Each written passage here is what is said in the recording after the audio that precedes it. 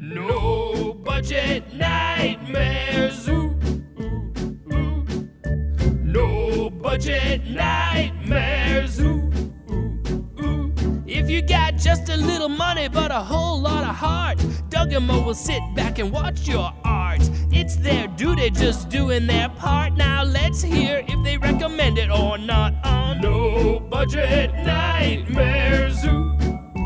No budget nightmares. No budget nightmares. Ooh. Mo Porn and Doug Tilley. No budget nightmares. No budget nightmares.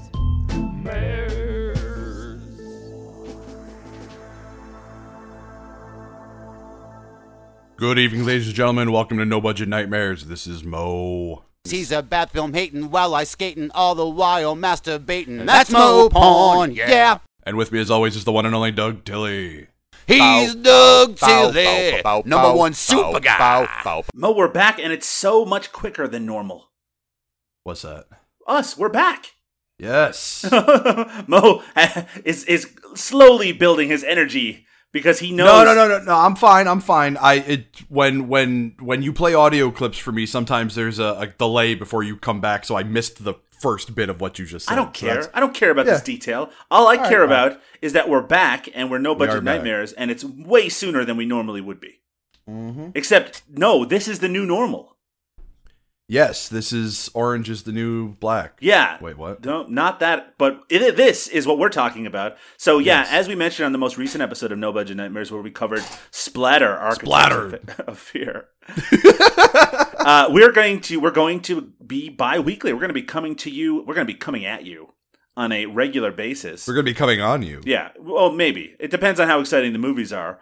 And that means that you know, if you have a movie that you want to see covered on No Budget Nightmares, please send it over via the Facebook group or via our website, and we probably will forget that you ever sent it to us. Right, exactly. Or a better way is if they want to go over to our Patreon. Yeah, and they can do that as well. And then they can force us to watch something. And it doesn't even then have to be a no-budget movie. It could be anything in the world. Yeah, let's cover Titanic. But don't fuck up our podcast and make us watch something that we shouldn't watch. Please. Right? We've already watched Victor Juliet's director's cut. We don't need to watch another one of those. But my God. With that said, Mike is creaming in his pants right now. He just likes his name sort of being mentioned on the show. Yes. Mo, we're back, and that means that we have a new movie to cover. And we wanted to come back big. We had already announced Splatter, Architects of Fear, but we knew that what was next had to be something new and different and big. So we went big or went home. And I'm actually recording from my home right now, so I'm actually... And so am I, yeah. So we went home. We went home, but we're still going big. Because what are we watching on this episode, Mo? We are watching the classic Die Hard Dracula. And now let me just read the plot summary of Die Hard Dracula. New York City policeman John McClane is visiting his estranged wife and 2 daughters on Christmas Eve. He joins... Yes? You're forgetting a word there. What? For those wondering about the title Die Hard Dracula, this movie doesn't have anything to do with Die Hard at all, does it, Mo? Oh, God, no. There's not even a joke about it. Like that.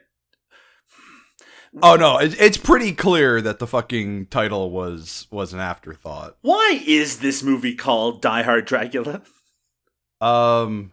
Because it's apparently really hard to kill Dracula. Oh, he dies hard. Hard, yeah. It's hard to die. Yeah. That's a different movie, though. Which is a much better movie. We should cover that at some point on the show. We should. It's so good. But yes, we are going to be talking about Die Hard Dracula from the year 1998. Now, Mo, if you had to give an elevator pitch describing Die Hard Dracula to somebody who had never seen it, which would be just about everybody, what would you say? Everybody. So I'm like, this is me. I'm hitting the button to go to the 12th floor, and you walk in, and it's like, I got to tell you about this movie. What are you going to say? I would say, do you really enjoy travelogues disguised as narrative? Do you enjoy goofy overdubbed dialogue? Do you like Draculas who are constantly changing? Then you should watch Die Hard Dracula. And my response is, who are you, you awful man?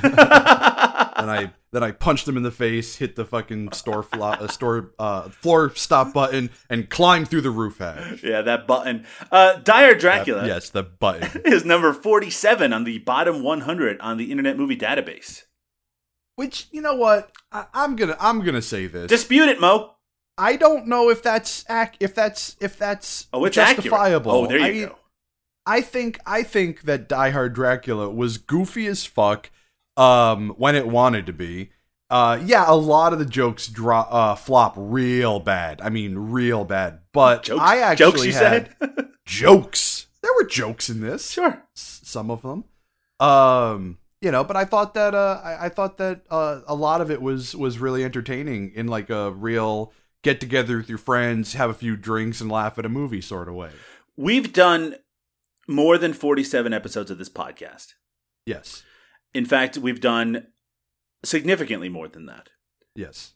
And I would say if we went back through the history of this podcast, we could find 47 movies worse than Die Hard Dracula. Oh, yeah, absolutely. That said, Die Hard Dracula is a very bad movie. Oh, yeah, I'm not saying this is a good movie. It belongs in the bottom 100. Yeah, it's just not, but somewhere not near the necessarily- 70s. Yeah. It's incredibly poor. Now, Mo, I have a question to ask you before we get into it Yes. in detail. Do you think this movie belongs on No Budget Nightmares? Yeah. It looks like it was super cheap. Oh, yeah, absolutely. I mean, it was clearly shot on VHS. Yeah, I'm probably... Or maybe not. Yeah, I it's don't know. 98, Maybe like so it's hard to say. maybe one of those higher end VHS ones, like the TV VHS like a that beta used to type. make. Maybe. Huh? It certainly looks... It has that video sheen to it. Yeah, absolutely. But it's also super cheap looking. However, it does have a movie star in it. Well, yeah, Mm-hmm. yeah. I mean, he was in Chinatown, so you can't really. He's in all sorts of stuff, and he birthed Dude. one of our favorite actors. He is one of my favorite actors. I will say that. Yeah, absolutely. What's his name? Bruce. Bruce! Glover. That's the toughest name, Bruce. Die Hard Dracula stars one Mr. Bruce Glover, the father of Crispin Glover, as Dr. Van Helsing.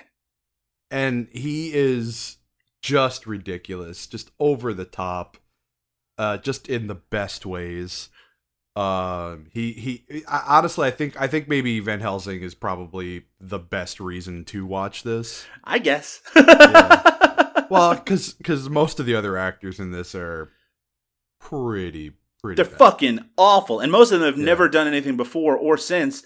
And especially, like, the people that they seem to give the most dialogue to are the worst, are really bad. And as you mentioned, and I'm going to mention this just up front because it'll be hard to kind of get it across while we're describing the plot. There are 3 Draculas in this movie. Now, there isn't 3 Draculas in this movie. Yeah, there are 3 actors playing Dracula. And they switch. They intermingle. They switch them up throughout the movie with no rhyme or reason. No, they give a reason. Sort of, except it kind of keeps going back and forth. It's like his face is starting to melt because he hasn't had blood lately, right? Is that the reason? It swells. Yeah. Yeah. Now, I don't know if you know this, Mo, but this is the part of the podcast where we throw around some fun facts. Okay. One of the Count Draculas was played by Ernest M. Garcia. And why is that interesting, Mo? I don't know. The reason that's interesting is that Ernest M. Garcia played one of the vampire bar people in From Dusk Till Dawn. Oh. Yeah, I know. Not one of the recognizable ones, except you would recognize him if you saw the movie. I mean, his face is in it enough that you'd be like, oh, that guy. I don't know why he's in this movie. It doesn't make any sense. It seems to suggest that the only reason he is in this movie sometimes as Count Dracula is because he was a vampire in a different movie. Yeah. Which one is he? Is he? I'm assuming he's not the fat masked one. He is the fat masked one. Oh, he is the fat masked one. Yes, he is. Jesus Christ. And of course, he's a Hispanic gentleman, so it's interesting that they, of course, dub over all of his dialogue as well. So you never actually hear his voice. What a strange idea it was to keep swapping out Draculas on us. Yeah, it makes you wonder if that was an intentional thought or if they just filmed a bunch of scenes with one of them and then he's like, I can't do this anymore. And then they replaced him and he filmed a bunch of scenes with him and then he was like, "Fuck this movie." Maybe, I mean, I'm sure there's a story behind it. The fact is, there's some of this movie that's filmed in Los Angeles. Probably a lot of the indoor stuff is all done in like stages in LA, right? And then everything outside was filmed in the Czech Republic. Yeah, well, this is in the grand tradition of Las Vegas Bloodbath or Light of Blood, where it seems like somebody went on vacation and filmed a bunch of footage in an area and brought it back and be like, we could make a movie out of this. The Czech Republic does look very nice in this movie. It does. It looks like their cities are full of people that are. It's funny because the movie seems to suggest that all of the people they encounter are sort of lost in time, right? Like that they're still like washing their clothes in a stream as opposed to using a washing machine, even though the guy is like walking through a modern city in the Czech Republic. Well, I mean, he starts in the modern city, but then he wanders through the woods into. He winds up in. Is it Moravia? Oh, I think the pronunciation of that is something that's a little tricky. But yes, it's where his mother may or may not be from. Yeah. She's a gypsy woman or something. So let's start, Mo Porn, if that is your real name. It's not. Talking about Die Hard Dracula from 1998. It starts with the history of Dracula as you and I know it. You know, Mo, Dracula was based on a real person. Yep. And that's something that everyone listening to this knows, but they decide that they're going to show it to us using flashbacks. 1577 with Vlad the Impaler driving the Turkish armies out of Transylvania on the point of spikes. You know what, Mo? Like this flashback stuff is it's pretty well done, right? It looks like it's actually really well done. Like when the movie started, I was like, wow, this is like no budget. Yeah, this is pretty good quality, and man, that might change my mind on that really quickly. It almost looks like a History Channel type special stuff. Yeah, it's a travelogue. Yeah. Now, when you hear Vlad the Impaler, and I've heard that name 1,000 different times, when I think of someone being impaled, it wasn't what they show in this movie. I think of someone being impaled, just having something stuck through them. But the impaling that they show in this movie, it always goes up the butt. Well, it was probably easiest because they could just have the person sit on a stump, and it's funny because there's like a scene where there's like a dozen people all sitting on stumps. Yeah. But is that how people were impaled? Is that how it was supposed to go, like Cannibal Holocaust style? No. I think the way it worked was it would go up through the gut. Oh. Yeah. Okay. I don't know much about impaling. Well, I mean, I have little experience with it. Well, we do have a quick audience. With the ladies. Oh! What are you impaling them with then?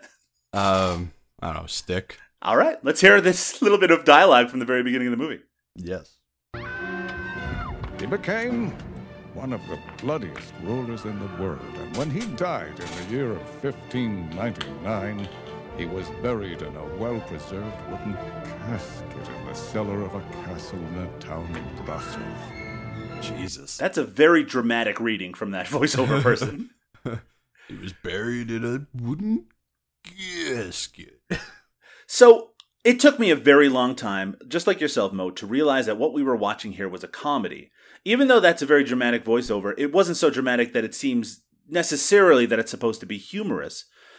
And it leads to this kind of flashback stuff right into the title screen, which is really goofy, so much so that I made an animated GIF of it and put it up on. I'm glad you did that.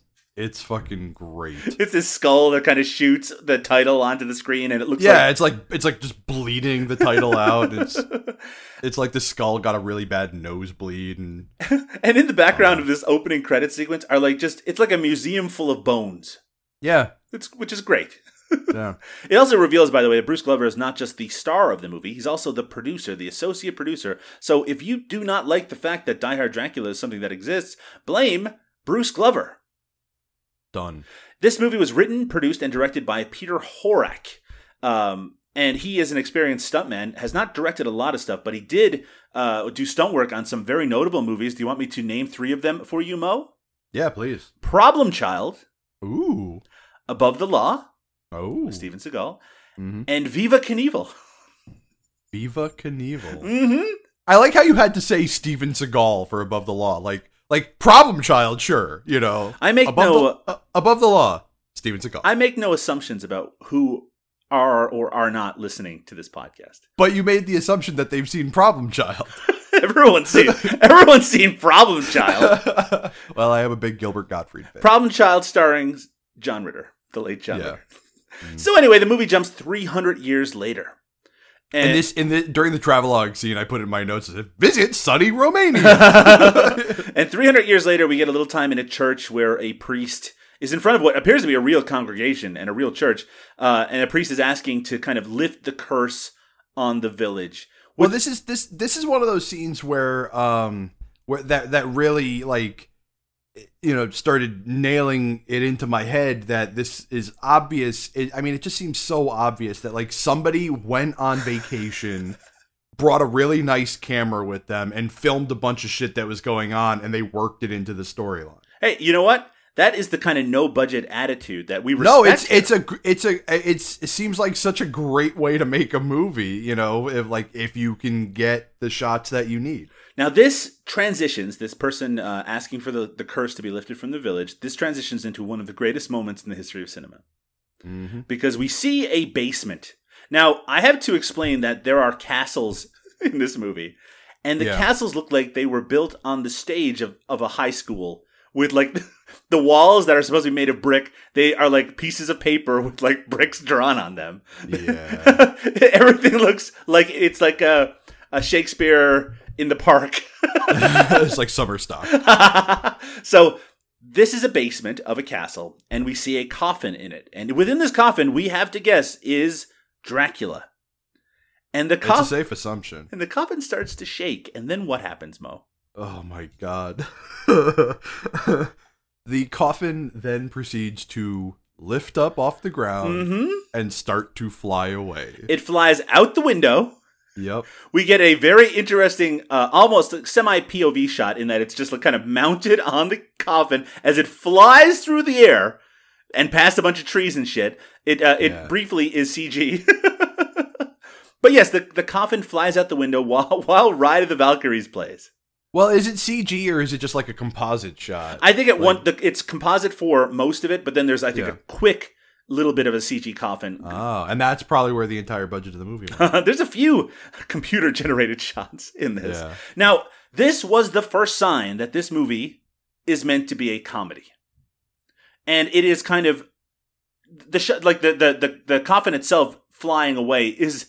That's one part of it, but then there's a voiceover right before it happens from Dracula himself saying this. And remember, all of Dracula's lines are dubbed. Of course, in this scene you can't see his lips, but this is what his voice is going to be like for the rest of the movie. No more praying. 300 years I have listened to this awful praying, crying, and bullshit. I can stand it no more. And yes, this is Dracula now flying into the air. And then his coffin just goes out the window. Now, why does his coffin go out the window?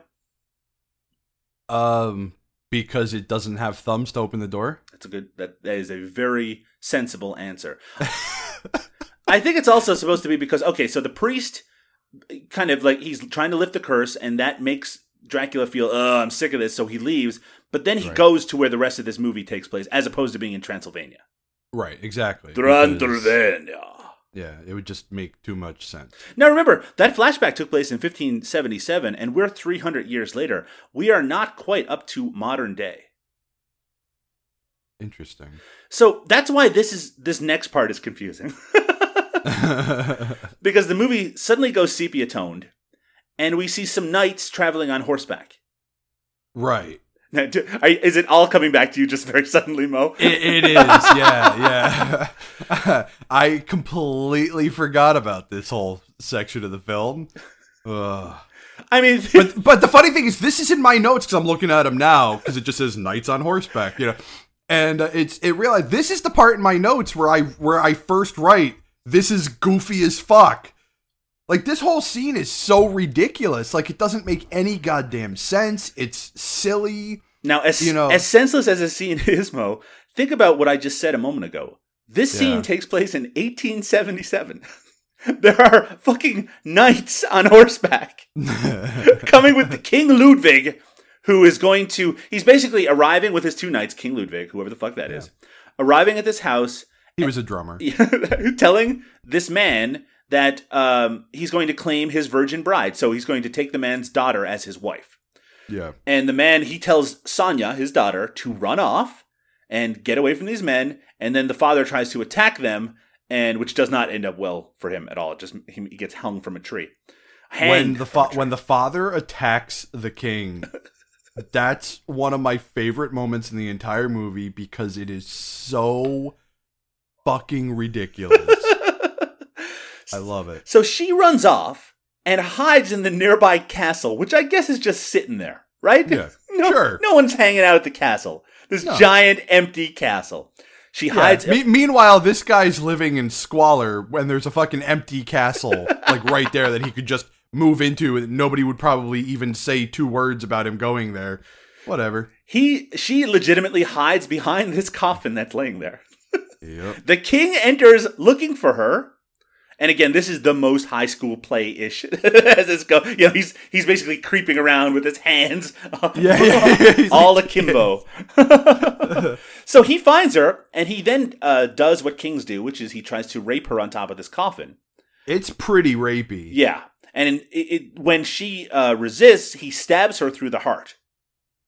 Yeah, right in the chest. And then, as he is wont to do, Dracula's hand breaks through the coffin and starts choking the king. I have to admit that was a pretty cool moment. That was really cool, right? And it also it kind of gives a weird amount of sympathy to Dracula, which I suppose plays off at the end, but it's not what I would have expected. Right. At this point, so Dracula punches through and starts to strangle the king, and then the king sort of gets away and backs up, and then we see the coffin lid, like open, and Dracula sits up.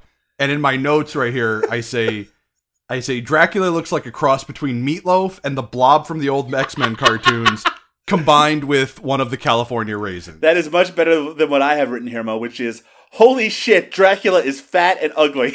Yeah. And he says to the guy, how dare you try to screw on top of my casket? I don't know if you're familiar with this film at all, and maybe you are because you're in the same circles that I run in, but there is a movie that attempted something very similar to this back in the 60s. It's called Dracula the Dirty Old Man. Now, you've mentioned Dracula the Dirty Old Man on this podcast before. Yeah. Maybe on one of our other vampire-related... we've done a few of them. This one... Okay, so maybe this time mentioning it makes way more sense, but, I mean, like... You would think that if you were gonna make like an overdubbed Dracula comedy, that you would like try to see if anybody else had already done one and if it succeeded, because they would have seen Dracula the Dirty Old Man and been like, yeah, maybe we shouldn't do this. Well, it's strange because there's a line, I think it actually might be Bruce Glover who says it. He explicitly says the words "fearless vampire killers," which is obviously a reference to the Roman Polanski movie. Yeah, the Polanski film, yeah. And which suggests that is the kind of tone that they were going for here. And honestly, I'm not a big fan of that movie anyway, but it's a hell of a lot funnier than this fucking movie. Oh, yeah, absolutely. So Dracula feeds on the woman, and she comes back to life, Sonia, and that she is going to remain Dracula's bride for the rest of the movie. Can vampires feed on dead people and bring them back to life? No. I don't think so.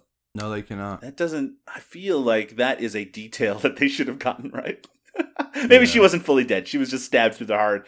Well, I mean, they could certainly feed, on them because it's still blood, But I don't think they can. I don't think they can bring.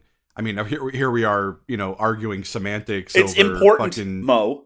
Over mythology, but if one of our listeners disagree with what we're saying right now, please let us know, and we'll bring it up the next time we cover a vampire movie in 2018, maybe. Yeah, site sources, just let us know where you're getting this from. So we then show Sonia as a kind of a reanimated version of her as a vampire. She's watching her father, who's hung from a tree, and she doesn't seem that bothered by it. So I guess vampires are a little cooled to the important things that humans are involved with, which, again, at the end of this movie has a big twist, which we will get to much later, but I'm telling you, it's fucking dumb as shit, but also kind of great.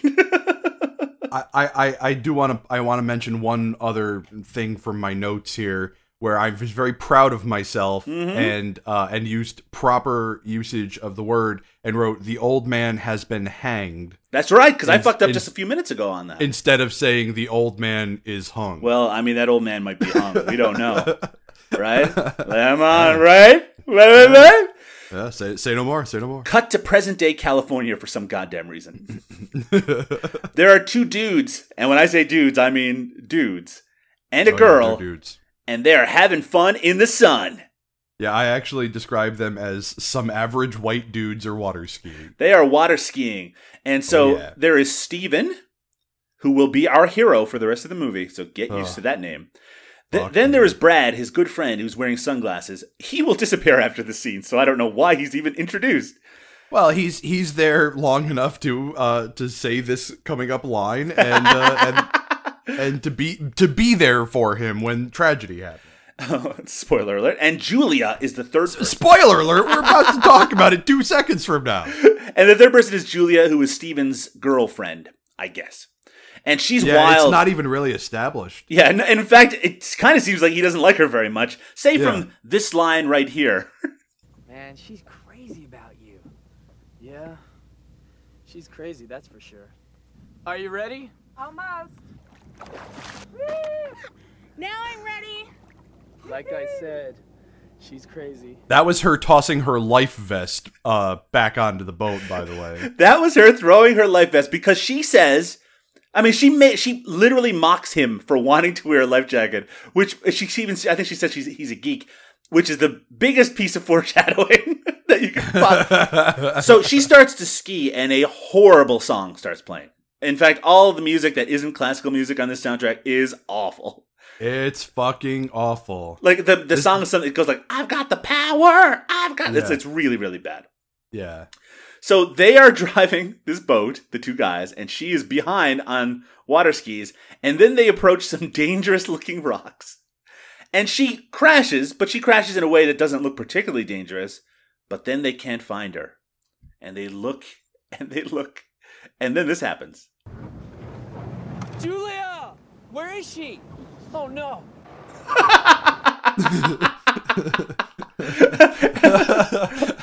Oh no. And then Oh, no. they just shout like, Julia! Again and again and again. And then it cuts to Steven having dinner with his parents. I actually really love the fact that both of them jump off the boat to just let it drift off. Yeah. Like, all right. So later, Julia's dead. Like she's gone now. And Steven is sitting and having dinner with his parents, and his father keeps telling him not to blame himself. And like they're like, you know, she did not want to wear that life jacket, which sounds exactly like the kind of story Steven would have told people afterwards. No, she definitely didn't want to wear it. We kept telling her to, but she threw it at us. So his father's like Steven is obviously very upset, and his father tells him not to blame himself. And then there's a close up of Steven's hand with As he just breaks the glass. breaks a glass of orange juice that's in his hands. Just, man, like, just the epitome of tough guy. Of tough dude. Now, I don't know how old the actor who played Steven was when he made this movie, but he appears to be like 25. So, Yeah, he doesn't seem particularly old. But so he goes outside, get a little fresh air after breaking a glass in his hand, and he looks up into the star-filled sky. This is great. And we get to see, because like as a tribute to Steven Spielberg, we get to see a falling star cross the sky. Right? It's like a shooting star. It's like, oh, wow. And then Steven's father comes out to meet him, and they have this conversation. I wish Julia was alive. You know the old saying, see a falling star, the wish may come true. Yeah, I wish. I really wish. So, let's recap what just happened there. A, the old saying that his father is talking about comes from Jiminy Cricket in Pinocchio. Well, it's old. It is old. That is true. But his son is wishing that his girlfriend who just died was alive again. And his father is suggesting that by wishing it, it might come true. I not to jump too far ahead in the film, but What? Well, you know what? I'll preface this. Jump it. Okay, fine. So later on, we meet another character who, and we find out that she drowned as well, and Steven said, "Well, I made a wish on a star that a drowned girl would come back to life. Why didn't you just wish that Julia came back to life?" And in fact, let's listen back to what I just played. Yeah, please. I wish Julia was alive. Oh! He did wish Julia was alive. And But by the way, the person that wasn't an official wish. It wasn't official until the dad said it might come true. And then comes something very, very confusing. The rest of the movie? It cuts right to a funeral. Come on, that was a solid joke. This movie is very confusing. It's But super. I actually put in my notes here. I said, "Oh, this film only takes 12 minutes to go fully beyond." so it cuts immediately to a funeral. Yeah. And Yeah, this is super fucking confusing because there had been no fucking like lead up to this at all. This part of the movie comes from out of nowhere. a meteor falls from the sky. Hey, at least this only happens at the 12-minute mark and not like 45 minutes in. It would have made more sense 45 minutes in. It may have Because actually made more by sense. following the scene that just happened, this becomes horrifically confusing. So a meteor falls onto the coffin because this is a funeral. They're actually burying the coffin. Mm-hmm. Everyone stares at it, and then there's the sound of scratching. A guy jumps in and pulls the lid off, and inside that coffin is Julia. Yeah. And here's the best part. Here's my favorite thing about the Moravians, is that no matter what, one of them is cracking a joke. Like, oh, so somebody's about to die, and somebody let's crack a joke, or they're at a funeral, and somebody comes back to life, and one of them kind of cracks the joke about it. Well, at least they didn't have her embalmed. I like how the guy's response to that is, "That's true," which is such a weird thing to say. But I mean, I'm cracking a joke. Yes, you are. So anyone in the world watching this would be like, "Oh my God, Julia's back," just like he wished, right? Right. We do not find out for another 20 minutes that that's not Julia. Yeah. It is the same actress. She's playing a different character, as you mentioned just a few minutes ago, Mo. Someone who also drowned, that wish apparently brought her back to life. It makes no sense, but it also is so confusing because he just wished that someone who looked like that would come to life, and then they came to life. Hey, well, you know what? I'm going to turn my head to the skies and make a wish the next time I see a falling star. Catch a falling star and put it in your pocket. Jesus Never Christ. let it fade away. So a little later, Stephen and his dad, Stephen and his dad, who are still, I guess, just hanging out like dudes. They're still consoling him, yep. Stephen's father he just tells him to get over it, which in the context of the movie seems like he's trying to tell him to get over something which happened the day before. Because again, when I watched this, I was like, okay, she must have just died because he's having dinner with his parents. They show the funeral, so she literally just died. And then his father's like, get over it. Yeah. Yeah. She's been dead for a good 36 hours, Steven. Just fucking get over it, man. I mean, you may have been semi-responsible for her death. Yeah, I mean, it's totally your fault that she died. You should have insisted that she put that life vest on. So Stephen makes the completely reasonable decision to... Actually, his father suggests, why don't you get away for a while since you've graduated from high school? And I love that, his thought, oh, well, maybe I should get away. Yeah, I'm going to go to the Czech Republic. I'm going to go to Moravia. I'm going to go to Moravia. If that's I think the sign that he says later, it says Moravia or something, but whatever. Yeah. He's going to go to Moravia. And his mother... He's going to go to Moravia. His mother, who has not had a single fucking line, I don't think, or if she did, certainly nothing of substance, she stops him on his way out and gives the classic gypsy thing where she's like, take this token, put it around your neck, and it'll protect you from evil. And it's like, no wonder Stephen is so fucked up. His father's just a dude, and his mother's some sort of weird spiritualist. Well, and the funny thing is the protection amulet that she gives him is just a cross. Yeah, it's just a fucking cross. It's just a fucking cross, and she makes it, and she forces him, makes him promise to not take it off, which of course he does. And you think that would play out in a much bigger impact later in the movie, but it doesn't at all. It plays out for a different character. For a different character entirely. So, but I guess maybe it's implied that that's why he doesn't get killed earlier. Uh-huh. So he goes to the Czech Republic. He gets on a Lufthansa airline and he goes to the Czech Republic, and the next 10 minutes of the movie are him just kind of walking around, and it looks More really travelogue. nice. It really does. It really does. There's a part where he goes on a horse-drawn carriage by himself. Well, you got to do, when going to the Czech Republic, you got to make time for romance. Just even if it's by yourself. He actually put a nice little dress on his hand. I have written in my notes, "This is filler night." Nice. Later, Steven is in his hotel room because I guess he's just going to stay in a hotel room till. I like how there's no communication with his parents after this as well. Yeah. And he's in there and he kind of looks into the window outside and he imagines Julia's face. He just can't. Now remember that he didn't even seem to like her very much. Oh, I want to talk for a quick second about the street musician moment. Yes. Because so far in the film, the street musician scene is the only thematic appropriate music in the film to this point. And he tips the guy, he gives him money in the weirdest way possible. By just holding a handful of coins at full height and dropping them into the guy's thing, and they're just bouncing out of the hat and stuff, and it's why you gotta be such a dick, man? That dude's gotta go pick all that shit up now. Right? It's just, he's an old dude. Just put the money in the fucking hat. We also have to mention here, Mo, how all of this over. Doesn't make any sense at all.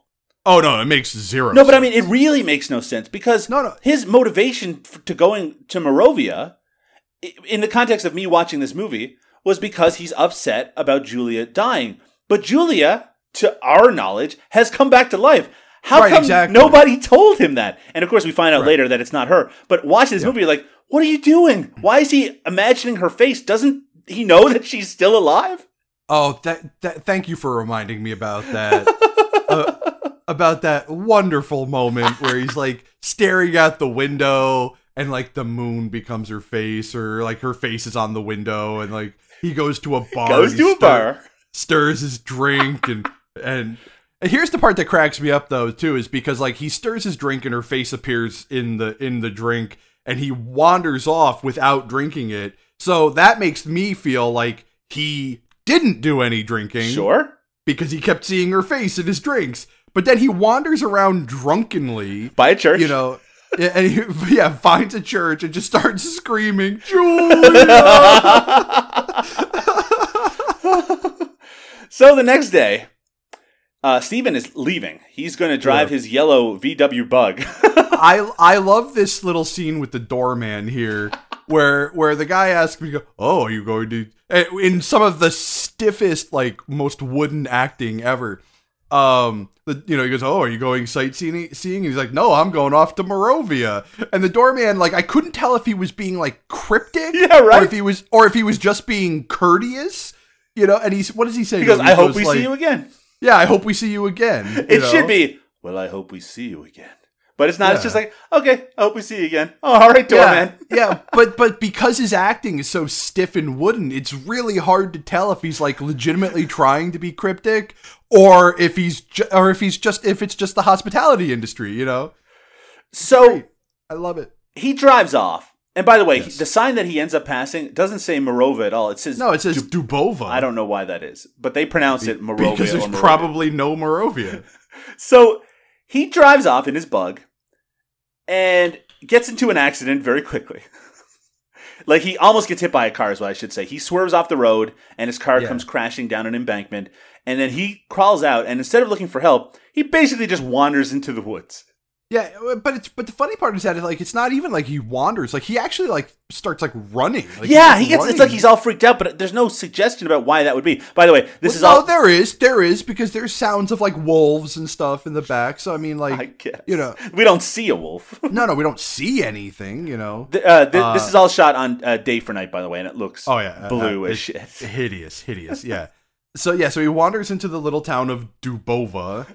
which apparently is apparently Czech Republic for Moravia, And then he goes into what is a kind of bar/hotel, aka where every other scene in this town takes place. Basically, I didn't recognize what the fuck it was supposed to be because it doesn't look like a restaurant. But yeah, I didn't. It doesn't look like a pub, you know. But now, Mo, I want you to explain the joke that occurs. I kind of fucking love this scene, like a lot. I have to say, because okay, so setting the scene for you, man walks into a bar. This is a scene, not a joke, and although I guess it's gonna become one. He's traumatized and injured. He clearly has a head wound because he has a bandage wrapped around his head and it's bloodied, you know. And instead of how a non-sociopath would respond, would respond by I don't know, giving the man medical aid, seeing if he's all right, they decide to play a prank on him by telling him that one of the women in the bar, who we never see again, that this is his bride. Yeah, they start fucking with him. And so he's like, what? Bride? What are you talking? Huh? He has post-concussion syndrome. Yeah, he's clearly concussed, They think this is the funniest thing in the world. And they're just laughing their asses off at this potentially mortally wounded man, who could fall down dead at any minute now because he's wandering bleeding through the woods for who knows how long at this point. But then he's looking at this ugly woman. Yeah. But then it kind of is like his focus switches into view, and that ugly woman isn't there anymore. Instead, we see Julia, which is the housekeeper's daughter. Right. And Julia looks very much... Oh, wait, no. No, this is not Julia. This isn't Julia. This is Carla, the housekeeper's daughter. We'll say a woman who looks like Julia. Not Julia, but a wonderful facsimile. Yes. I mean, so wonderful. In fact, they share all of the same DNA. Well, this isn't Julia. We know it's not because Carla has an accent sometimes. Sometimes, yeah. It kind of comes and goes, and it can like half the rest of the cast. It can safely be described as generic Eastern European accent. Oh yeah. So he passes out because he's probably overwhelmed by all these people fucking with him. And but he does manage to say Julia. Yes. Yeah. He got as confused as I did. Yeah. And it was very confusing. The rest of us did. It was very confusing to watch this too. And it's a good thing this next sequence happens because otherwise I'd be like, what is happening? Yeah. So he wakes up the next day after Carla kisses him awake. Yeah, that's like sexually assaulting somebody in their sleep. Probably not the best idea to start a relationship, but I mean, I guess it works sometimes. Things are different in Moldavia, maybe. In Moldavia. So they have a little conversation, which is mostly about her trying to see if he has a girlfriend or not, forgetting the fact that he probably has a horrific head injury. Yeah. And he's like, girlfriend, I don't even know what my name is. Yeah, right? I like how her first thing is, do you want to call your parents? And he's like, no. And it's like, why not? Yeah, I was going to say, I just got into an accident. Of course I want to call my parents. So this then happens. I would have been like, Mom, thanks for this fucking protection amulet, you bitch. Then this happens. Perhaps you want to call your girlfriend in America. I don't have a girlfriend. She died not too long ago. Sorry. I don't have anyone as well. Come. And I also died. Oh, about a month ago, I died. No. She just said it. She just said a month ago she fucking died. Everything. Yeah. Which is our indication, by the way. Oh my god. So she goes on to tell the story about how her casket was hit by a flaming stone. Right? So you're like in your brain watching this as a viewer, be like, oh, that was her. That seems needlessly confusing. And also she says, boys in the village have been avoiding me since coming back from the dead. And Steven's response is, they're fools.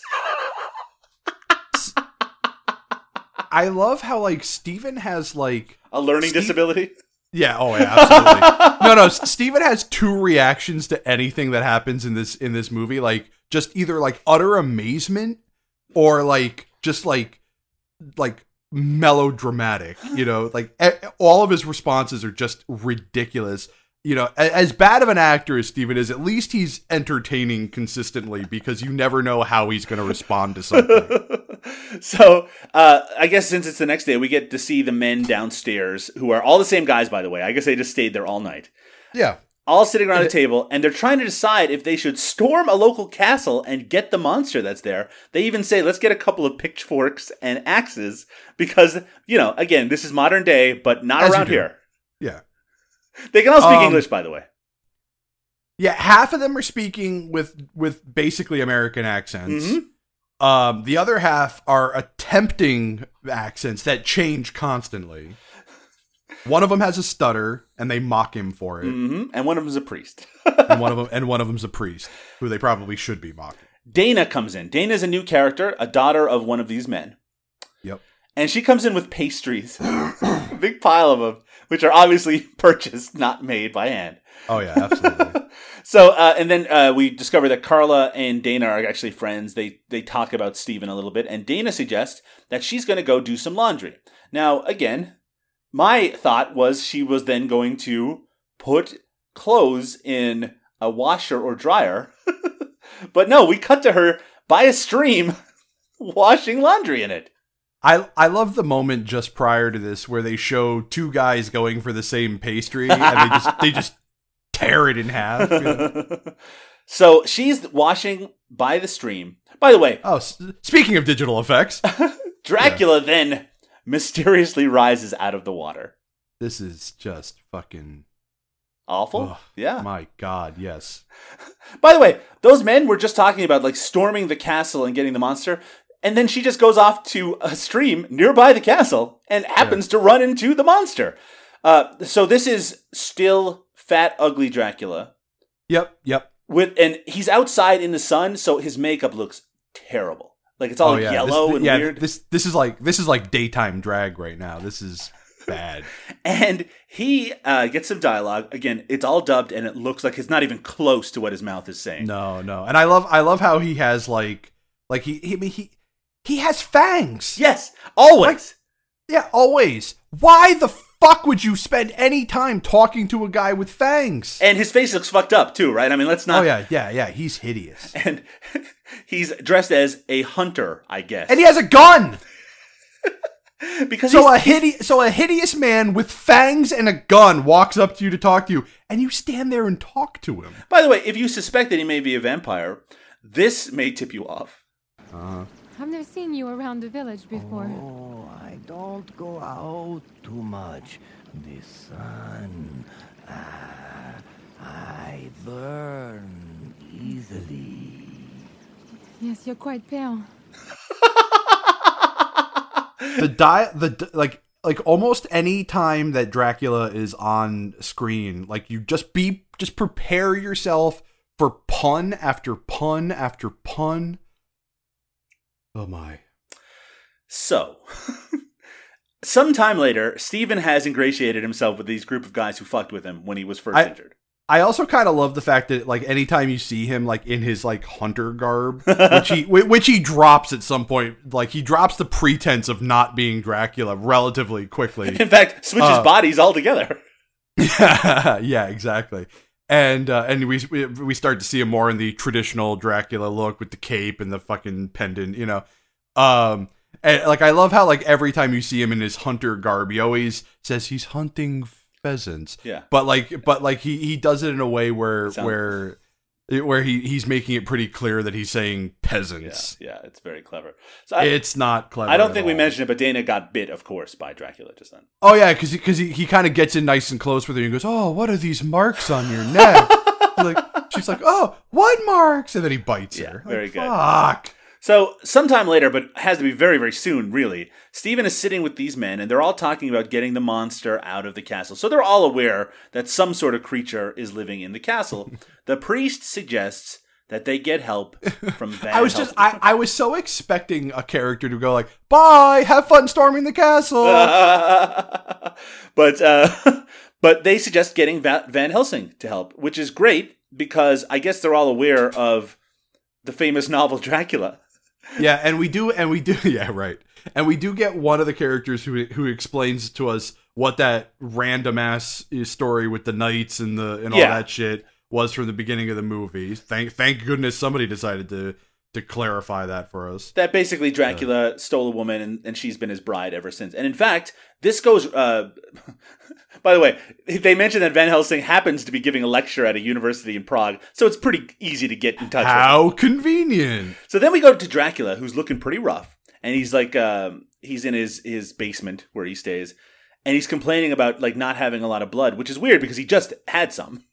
Yeah. And then we see the woman, and it's what's her name from the beginning, Sonia. Sonia, yep. And she flips him off, and that's funny because this is a comedy. You're right. Mm-hmm. Later, pouring rain. The door of the restaurant or whatever it is, the B&B, it opens, and obvious fog machine fog is just like squirting out from all directions, billowing in. Yeah, and this is shot in a really strange way because you don't get to see who's coming in through the door. All you see is like clothing at the floor. Yeah, like so you're assuming, like, you know, obviously you're making the assumption that this is supposed to be Dracula who's coming in. You know, yeah, and so like with like a twist, you know, the clothes sort of fall to the ground, and oh my god! And we are introduced to our big Hollywood star, who has arrived in a hurry. Oh yeah. Yes, indeed. I sent for you. That's the priest. Came in such a hurry, Dr. Van Helsing. I am always in a hurry when it comes to vampires. How did you do that? I am a trickster, Father. I am here to find out if you have a true vampire or just another trickster like me. So Bruce Glover in this is in full Orson Welles mode. Oh, yeah. big fucking time. He's larger than life, and he has a big beard, and he's like, you know, it's strange because he's introduced as being like super competent. He knows exactly what's going on. And then like the next hour of this movie or next 45 minutes, it's just him fucking up again and again. It's just ineptitude. like the rest of the fucking movie. In fact, yeah, literally the rest of the fucking movie is just him being inept. Yes. And we should also mention that we're only 32 minutes into the movie yet. So we're a third of the way into this film. And so we've got an hour of inept coming up. Just warning you ahead of time. We'll pick it up a little bit. So Van Helsing shows off his tools to these men. And he has like an ancient book that basically tells you all the things that we already know as viewers, like that you can kill a vampire with, I guess, a silver bullet through the heart. I know that goes back and forth on never whether people heard that one. Yeah. And you can chop off his head. And also while he's like explaining this, there's a woman on his lap and he's making out with it. Gets, so that's weird. Van Helsing gets real lechy, you know, in this scene. It's a little off-putting because this is the scene we're introduced to him, and he's like he didn't bring anybody with him. So this is a woman he presumably just met, and he's already like making out with her and looking down her shirt and trying to feel her up and shit. It's super creepy. I like to think that this is just like a prerequisite for getting Bruce Glover on the set. Oh, yeah. So later, Van Helsing is in the room, and he's basically like, you know, we need to storm this castle. I need help. And all the men comically have to kind of like bow out. It's like, oh, I can't do it. I'm a priest or whatever. Like, what, with my leg? And he turns to the restaurant owner, and he responds with this. My shop must be open all day. People have to eat, you know. So does Dracula. He sucks their blood. I don't know why he said that. I like how when, you know, because you mentioned that Bruce Glover was the was like an acting coach on this. So like, yes. I wonder if it was his decision to turn all of these like Eastern European men into old Jews.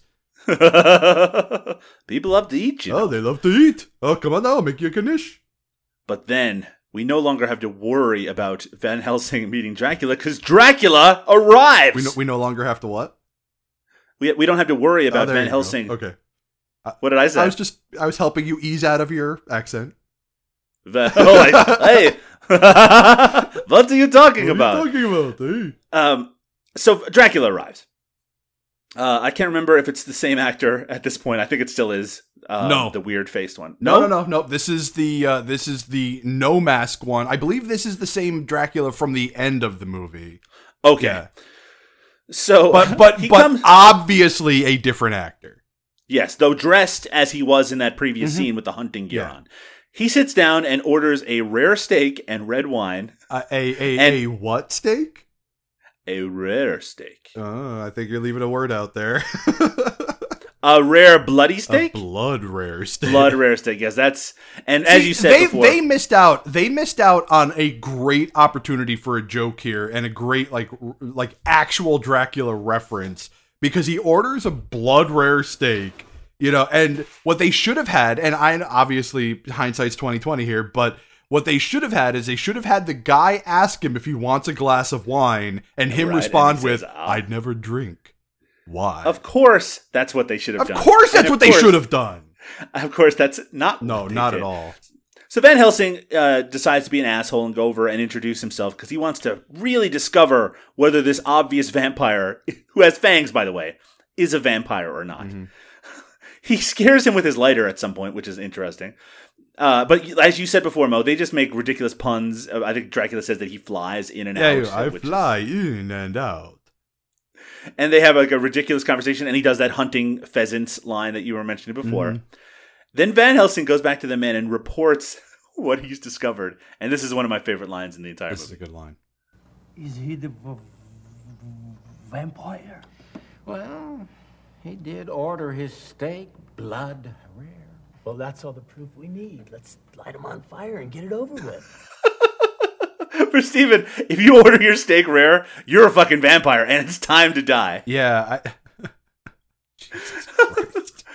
So, and by the way, I guess Dracula doesn't care about being found out because he did go in and order a blood rare steak. Yeah, he gives like I love the fact that Van Helsing has to do any sort of tests on him whatsoever because the dude has fucking fangs. He's clearly a vampire. So Dracula starts sucking on the steak, not even biting into it, but sucking on it. There's actually a scene later where Sonia is actually wringing out a steak into a glass. And so he's eating this, and then he turns and starts to eat some bread, which is a very interesting thing for him to do anyway. Right. And he starts. We have to clarify because we failed to mention one thing.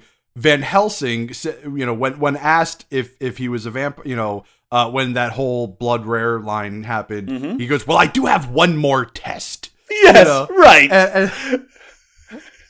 I called it immediately. I'm like, oh, he put fucking garlic on the bread. I'm like, oh. I thought he was just going to put garlic on the steak. See, I did too, but the second I saw the bread, I'm like, no, it's fucking garlic bread. I'm like, that. Because who would even guess that a vampire would eat bread in the first place? Yeah, why would he eat the bread?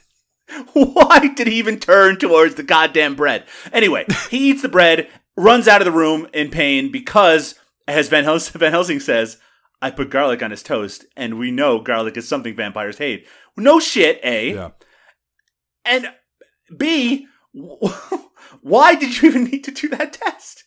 It just seems so strange. Yeah, it's like, on top, he does, the tests that he does are fucking hilarious. Like, he, they clearly had access to a dental office for this movie because he decides that one of the tests he wants to do is he's going to offer Dracula a cigar, and for some reason lays down a little dental mirror, like a little tooth mirror next to it, and tries to catch to see if he could see a thing. Now, why couldn't he have done that from his seat? Across the room? Yeah. He could have just held the mirror up and oh, well, look, is there anybody sitting at that table? What the fuck? He could have walked next to him and just threw a little garlic on him. I mean, right? Yeah. There's a million fucking ways. Yeah. So, apropos of nothing, Steven goes off to investigate where Dana disappeared. Remember, she was the one who got murdered by the stream while she was doing laundry. Yeah, Carla takes him to go see it, but this is really fucked up because also doesn't. That's right. She only takes him close by and then leaves. But he says to her, as if this is like Vampire X-Files, he's like, I think there's a natural explanation. Dude, you just saw a vampire the night before. Yeah, a person came back from the dead because you wished on a star. Yeah. So shut your hole, Scully. Yes. So he goes by where she was doing laundry, and if you look in the background, there are telephone poles all over the place. So you never forget that this is supposed to be the modern world. Mm-hmm.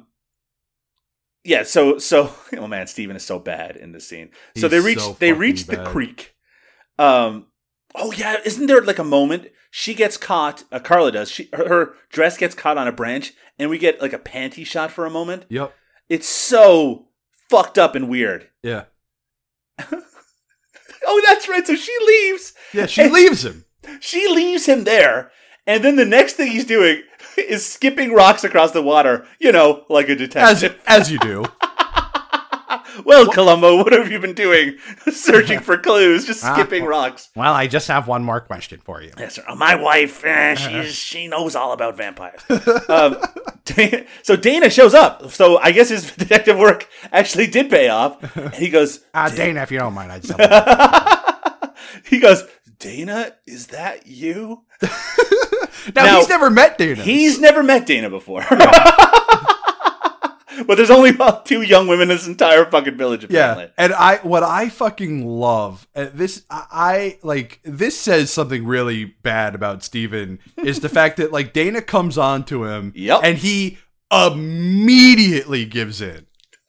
Look, he's grieving, okay? Yeah, oh yeah, he's grieving, all right. She used her vampire hypnotism. That's what he'll tell people later. Uh-huh. Yeah, so she shows up, and then she kind of runs off. He told her to put that life vest on. She wouldn't. She runs off and hides in a barn, and he runs up after her. Mm-hmm. And like at the top, I don't know what the top of the barn is called. What is it, a silo or something? It's called the loft. Loft, that's good. So in the loft of the barn loft, yeah. She lays back and beckons him to like start making out with her. Yeah. And he's like, oh, I don't, and then he just does it, of course. Yeah, he gives in like it's nothing. Then Dracula shows up. Of course he does. And Steven, because he's Steven, he becomes very possessive over this woman that he's just met. Oh, by the way, this is the exact moment where he gives up any pretense of not being Dracula, because now he's in full fucking Dracula costume. Indeed he is. And this is their interplay. You can't have her. You miserable little creature. You cannot tell me what I can have or I cannot have.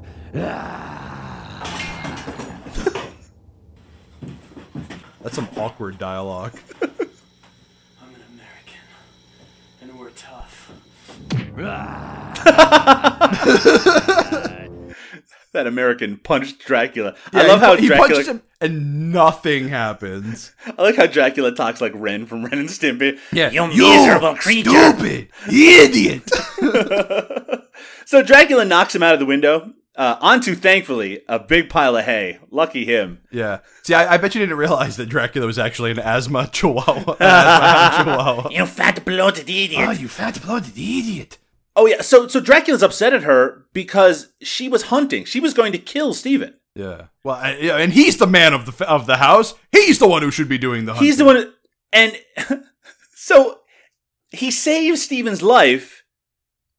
I guess he thinks he's killed him by knocking him out the window. But anyway, none of that matters. What matters is what happens next, which is... He grabs Dana and, oh my God, just flies off.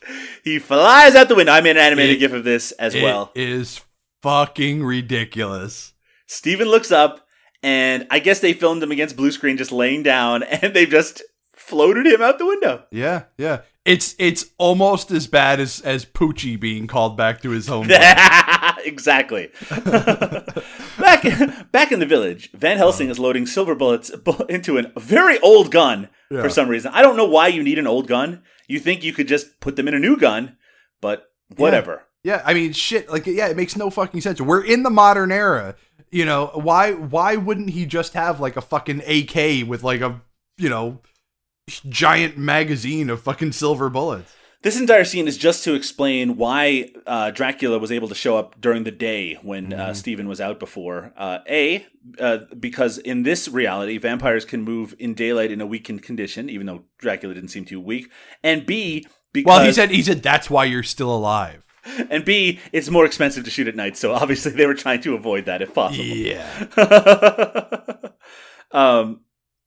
And, oh yeah, that's right. So then Dracula... I love the little moments of realization of what's coming up next. You're like, oh, God. Dracula takes Dana back to his coffin, and I guess, I don't know if he's drinking more blood from her. But anyway, the suggestion here is that Sonia, his bride, is kind of jealous of Dana. It doesn't really go anywhere. Yeah, the whole jealousy angle doesn't take shape at all. It's just sort of something that's there. It does lead to a line that is awful just a little bit later. Yeah, she calls him unfaithful. And So now it's time for Stephen and Van Helsing to storm the castle. And they do it, and of course, the most inconspicuous way possible by getting into a convertible and driving off to the castle. And actually, this is what you were saying earlier, Mo. Sonia is shown squeezing a steak into a wine cup. Or yeah, I kind of love this scene because she fills her wine glass and then does like a full on Fabulous Baker Boys and like climbs up onto the piano while Drac is playing, obviously overdubbed. Yeah, in my notes, I changed Dracula to Drac, and half the time it autocorrects to Drake, which is pretty funny. So this is okay. I don't know much about vampires, Mo, but I will say if I was going to storm a castle to kill a vampire, I'd go at night, right? Mm-hmm. Because then theoretically he'd be asleep in his coffin and you could just kill him, like they do in the book. You mean during the day? Oh, yes, sorry, during the day, not during the night at all. Yeah. I guess because these vampires are okay in the sun, that they can't do that because they just walk into his castle and he's sitting there playing the piano. This is a really weird scene. This is super weird because this is the first time it happens. As this continues to happen, it's a little less weird. But yeah. So they just I mean but they don't walk in like through the front door. They like climb a rope. That's right. They climb through a window. It's like it's on a mountain or something. Yeah. Sometimes, and then other times not so much. Yeah. But they climb it through a window and they go into this main room and Dracula's just there and he talks to them and says this. What do you know? It's the garlic freak. I don't remember inviting him. My friend tells me that you kidnapped the miller's daughter for your unholy purposes. Indeed. So what happens here is they don't try to attack Dracula. They say, we want to search the castle for the miller's daughter. And he lets him. And they don't think there's anything fucked up about this. So they completely play Abbott and Costello and head into the basement, and all falling over themselves and stuff. And while they're doing it, they hear Dana screaming for a moment. By the way, the Dracula that they run into who was playing the piano, he is the not youngest. What's the best way to describe him? He's the least fucked up looking Dracula. Yeah. Mm-hmm. But then they go down to the basement, and Dracula appears once again, and now he's fat and Mexican. Yeah, because and they actually explain this with a throwaway line right before this happens, where Sonia says to him, "She's like, oh, you're swelling again. You must need blood." Which doesn't make any sense. Blood. Like, yeah, exactly. First off, he just drank blood. Second off, she had a full glass of fucking blood. Like, why didn't she give him some of it if he needs it so fucking bad? And third off, he swells when he needs blood. Like, that doesn't even make any fucking sense. I just love that. Say that you're the guy who played the Dracula in this scene. Like, you go to see this movie. You would think he would get, like, gaunt or something, I just love. We need an explanation for why he's going to be fat in the next scene. Yeah, exactly. Or why would we hire a fat Dracula in the first place? I love the fact that he's a fat Dracula. So they're down in the basement. I don't know why Dracula wanted them to go to the basement before he would try to attack them, but that's what he did. So Van Helsing takes out his gun and shoots Dracula, and obviously does hit him, but doesn't do anything. And that will be explained in a fucking awful scene in just a moment. Just idiotic. So they find a window and they try to crawl out of it in order to get out of the castle. While they're doing that, Van Helsing's foot, or maybe it's Steven's foot, it goes through it like a wooden bench, and inside of it is a box full of gold coins. This is an unimportant detail. It's they use it later, but it's still unnecessary. You know what? It's they use it later to no avail. So yeah, I guess it is. They're going to do all of their plans are to no avail. Yeah, that is actually very true. So this is the beginning, by the way, ladies and gentlemen who are listening right now. It's going to be, for the rest of this movie, Steven and Van Helsing go to the castle, try to do something to stop him, fail. Like a Looney Tunes cartoon, which both Mo and I have written into our notes. Fail, come back to the restaurant and explain why they failed, and then they go back and do another thing. Yeah. I couldn't tell like peppered with boob jokes. I couldn't tell if it was supposed to be funny that they were failing all the time or not. I guess it was, right? I mean, it was funny the first couple of times. And like, you know me, I'm a big fan of comedy torture. Like I like the idea of, I know that about you. Yeah. That's the same sort of, I think I've said it on the show before. So the idea of the same thing happening over and over again and failing, I find that very funny. Like in this one, it's just like time waster. Their plans are so bad. And filler, and all of their plans are bad. And like, why wouldn't you think of all the options, bring them all with you, do it all at once, and try them all at once? Like, okay, fine. Because now, like, you go away and you come back, like, Dracula's expecting you now. Why don't you just... Not that it matters at all. Why don't you just tear down the castle or blow it up or something? It is modern day. Yeah. Anyway, this should have been called Try Hard Dracula. Yeah, nice. So they're back at the bar or the restaurant or whatever. Van Helsing is trying to work out why the silver bullet didn't kill Dracula. And he eventually figures something out, which is this. I can only assume that his heart is completely loose. That it's floating around in there freely. Well, then it won't be so easy to kill him, will it? That's exactly right, my friend. Nope. That is the fucking dumbest shit I've ever heard. Yeah. Why don't you just drop a big silver ball on his goddamn head? I mean, it's so stupid. Yeah, I mean, think about it this way. What does it matter where his heart is if you're riddling him with bullets? Yeah, like with a machine gun. Yeah, exactly. Why do you need to have a fucking, blumberbus, where it's one fucking musket bullet? Christ, just get a fucking Gatling gun and blast him with a fucking million bullets. It won't even fucking... And not that it matters anyway, because when you do hit him with one, it doesn't do anything. All right. Next up is my least favorite scene in the I'm getting frustrated here. Mo's getting upset. Nah! Actually, this may be your least favorite. This is one of my most favorite scenes. I fucking love this. Van Helsing says he has a surprise. And his surprise... I don't know if his surprise is supposed to be the dentist thing or the thing he's getting made, but it doesn't matter. My interpreted it is that this was his idea, was that the stuttering man in the restaurant, he's a dentist. Okay? Mm-hmm. And Dracula wants to have one of his teeth fixed. Yeah. I can't believe I just said those words out loud. Yeah. Why? What? So my notes literally say why with in all caps, what in all caps, and then why again in all caps. So Dracula has made an appointment to get his tooth fixed. He made an appointment. He's undead. Van Helsing is in this doctor's office, this dentist's office, and he's talking to the dentist. He's like, "This is hold on. This is another question I need to pose to our listening audience, because they are very intelligent people, and I know a lot of them are knowledgeable of myth and lore. Sure, dear audience, please do me a favor if you happen to know the answer to this question. But okay, so we all know that Dracula is undead.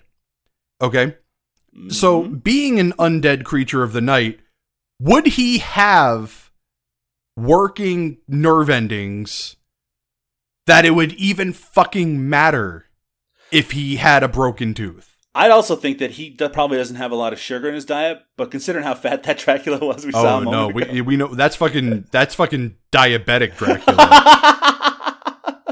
So Van Helsing's in this room, And he's basically giving advice to this dentist. He's like, we got him, right? We got Dracula. By the way, Van Helsing is reading pornography while this is happening. I don't know why.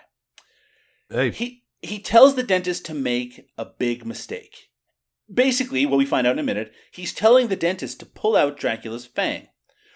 Not a bad plan, I guess. It would have been much better if he thought to have gassed him first. It would have been much better if they had just surrounded the fucking building with people, right? Yeah. Or had someone in the other room. Because guess what happens to this plan? The doctor, the dentist, pulls out the fang. Then Dracula gets up, throws the doctor on the chair, and kills him. Yep. Van Helsing's fault. That man's death is on Van Helsing's fucking head. Mm-hmm. What a dumb fucking idea. While this is happening, by the way, Van Helsing is getting a trident made for some reason. Why is Van Helsing getting a trident made? Well, I think the idea is that the tips, that the tips of the trident, it's like a 5-pointed, whatever thing, are supposed to be silver bullets. Oh, really? I think so. And that so he can poke Dracula a bunch of times in order to hit his heart. So he's basically trying, and I mean, or at the very least, that the entire thing is made out of silver. So it increases the chances of finding his completely loose heart. So while they're getting this trident sharpened, or I guess if it has more than 3 points, it's not a trident, but whatever, this weapon, Van Helsing, one of the townspeople comes over and tells him that the dentist is dead and that he has a single hole in his neck. And Van Helsing goes, poor little man. It's your fault! You told him to do this! Yeah, exactly. It's like, God damn it, Van Helsing. You are fucking incompetent. He even victim blames. I think he says that the dentist isn't a very good runner, so he couldn't get away. It's like, fuck you. Yeah. How about this? Why weren't you there? How about this, Mo? This next scene, the first thing that Dracula says is that he goes, oh, good, my fang is growing back. Right. Thank God. And that's a joke, right? Because he says, thank God. If his fang could grow back, no, he says, "Good heavens," and then good heavens, and then oops, I think, "Oops," yeah. If his fang could grow back, you think he would have been happy that they pulled it out, yeah? Because now he has one that's good and isn't giving him pain, and it grew back in like a day. Oh, getting upset here, and this is where his jealous George wife, is getting angry. This is where his jealous wife suggests that maybe he's losing interest in her, and he says this. It's a wonder what good, fresh blood can do, especially from young, sexy girls. Now, Sonia, you have nothing to worry about. You have bigger fangs than they do. He's talking about her tits. That's like he wants to have big breasts. I guess. God damn. I would have. By the way, you can hear anyone listening just then. You can hear the difference in quality between when Dracula speaks and when someone else does. Oh, they've been hearing it. They've been hearing it all episode. Yeah. Huge difference in quality between Dracula talking and everybody else. So Stephen and Van Helsing head back to the Dracula's castle. They climb the mountain. Again. And when they get there, I guess Dracula is he like laying down in his room, something like that? He's like in his, I guess maybe he's like on a fainting couch or something. I don't know. Yeah. That's right. That's right. He's just laying down on the couch. He's just laying on something. Yeah. Van Helsing says that he declares war on all vampires. He throws his weapon and he hits Dracula. Hits him. Yeah. And presumably hits him in the heart too, because like it actually smoke starts to pour out. Because it actually hurts him and smoke starts to come and. But it does nothing. Like, what the Dracula fuck? goes, Dr. Van Helsing, you'll pay for this. And then they jump out the window and rappel down the side of the building. Right. Well, he throws the weapon back at them. Oh, that's right. This is very important. And misses. And then they start to go back down the rope that they just climbed in on. Dracula cuts it, and they fall into the river, which wasn't there previously. Which was not there previously, but is very important. Yeah. And then they decide they're just going to walk off. Yeah. And that's fine, except as they walk off, we see that there's a guy by the side of the river with that weapon impaled in his stomach because I guess he got hit when Dracula threw it out the window. Yeah. So now Van Helsing is responsible for another innocent person's death. He is a very bad vampire hunter. He is definitely not. So they return to the fucking bar. Yeah. And they're soaking wet. And at this point, it seems like the men around the table are starting to mock Van Helsing. They do, yeah. And because they've been so unhelpful, Van Helsing wants to use the gold that they found in the basement. He wants to use the men's greed to lure them to help him. Right? Yeah, and it fails. Yeah. That fails. And I don't, again, just like everything else that Van Helsing does in this movie, it fucking fails. By the way, remember Carla? Oh, yeah, right. I remember her. She's a character who was important earlier. Steven and her have a conversation. He goes up to her room and she is sewing a dress. This is one of the weirdest conversations in the movie. This is one of the most awful scenes in the movie. My God. Carla is making a wedding dress. And because she's presumed that she's going to marry Steven. And at first it seems like he's going to be like, what? Just like a person would. But instead he asks her to marry him. Right. Because that makes fucking sense. And then, like this guy who's clearly going through some kind of post-traumatic stress syndrome thing going, here. Yeah. The implication of the movie is they've had like 3 conversations ever. Yeah. And as this engagement is happening, Van Helsing barges in and he goes, Steven, I've got a plan. And his plan is that he has a grenade in his hand. Yeah. We're going to go back to the castle and blow the hell out of him. We're going to blow him up. Which, you know what? Pretty good plan if you had more than just that grenade. Pretty good plan if anywhere in the previous, 100, or 90, 60 minutes of the film, he had said anything about blowing him up working. Yeah, right? I just it's like he was like sitting down. It's like, what can we do? And you know what the funny thing is? Later in the movie, towards the end, he actually does have something that works fairly effectively. Why he didn't think to bring or do that in the first place is beyond me. And it's so simple too. A cross. Mm-hmm. That's fuck's kind of a sake. Jesus Christ. So they go back to the castle. Get your shit together. They go back to the castle again, and luckily Dracula is playing his violin in the window of the castle. Yeah. As you do. As you do. And this is in my notes. This is in my notes, by the way, where I say this is becoming a Looney Tunes cartoon. So they have to throw a grenade in through the window and hit Dracula with it. Yeah. So what they do, of course, is Steven uses a slingshot. Of course. Like Dennis the fucking Menace. He does look like him. To shoot the grenade through the window. And he hits perfectly. Nails him. And it blows up. His violin. It destroys the violin. Yeah. And then vampire. And then Dracula. No, you were right the first time. And then Dracula, the vampire, then uses the most famous and well-loved vampire ability. Oh, yeah. I remember reading the stories of, I remember reading Bram Stoker's Dracula. And this is my favorite moment in the book. He starts throwing flaming balls. He starts throwing and this is honestly, I thought the effect that they did for this to show the balls like flying out of his hands and stuff was actually pretty inventive. But it's so ridiculous. But it's so fucking ridiculous. It's chintzy as fuck.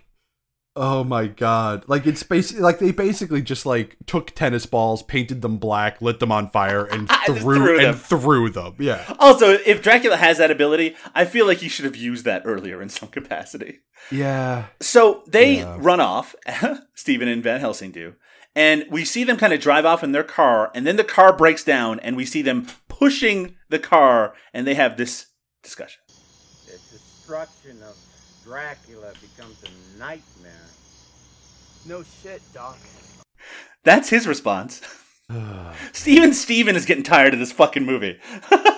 Yeah. I'm sorry, buddy. You got 20 minutes left.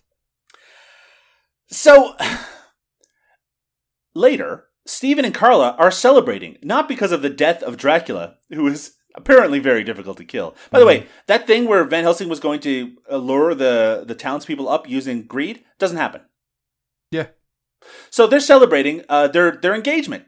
And Carla's father mentions briefly that he wishes his wife was there but she vanished in the forest. Which then he becomes a super fucking downer and tells the story about how his wife disappeared. Yeah, but who cares about that? We're celebrating here, man. So a little bit later, Carla and Steven are having an intimate conversation, and that's when Steven gives away his protective cross around his neck. And his mom said not to take it off. Yeah, that's like the one thing she said to him. Literally, the one thing. Yeah. And then he gives that to Carla, and she puts it around her neck. And you know what that means, Mo. Foreshadowing. Well, no, it's time to fuck. Oh yeah, it is time to fuck. I actually fucking love this horrible song that plays during the fuck scene. Like this, I hear the wisdom from your souls. Oh my god. And we get a little nipple action. Little nipple action. Which was a little surprising. And a lot of stuff slamming against the wall action because they're fucking... And I know I posted this in the Facebook group, but for the benefit of the listening audience, the music that they play, like during the actual sex scene, like as the bed springs are bouncing and the headboard's hitting the wall, and it's just comic, you know, it's just fucking. Oh, I'm sorry, no, it's the comically goofy sex scene first, and then it gets super fucking serious and like extra sexy, and they decide that a few passages from the Nutcracker would,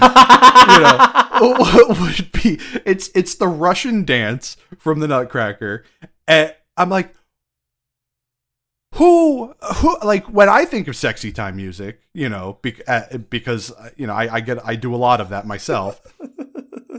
I often decide to put on, you know, like Christmas musicals and classical music. Hey man, it's free. Yeah. But I mean, come on. Like there are much sexier pieces out there you could have picked. So post coitus, they're not even trying. They're just laying in bed and the window is open with a full moon. Full on moon happening. And you know that's bad news because a fucking bat arrives through their window and morphs into Count Dracula. At the very least, you know, one of my favorite moments in the movie is at least about to happen. So that's good. Dracula goes over, he starts caressing Carla for a moment. Then he picks her up. Fucking creepy. He picks her up into his arms and then he heads for the window. Steven wakes up. Because Dracula knocked over a potted plant. Potted plant like a fucking idiot. Yeah. And then this. Hey, what the hell are you doing? Try it sometime. Just to put your lips together and suck.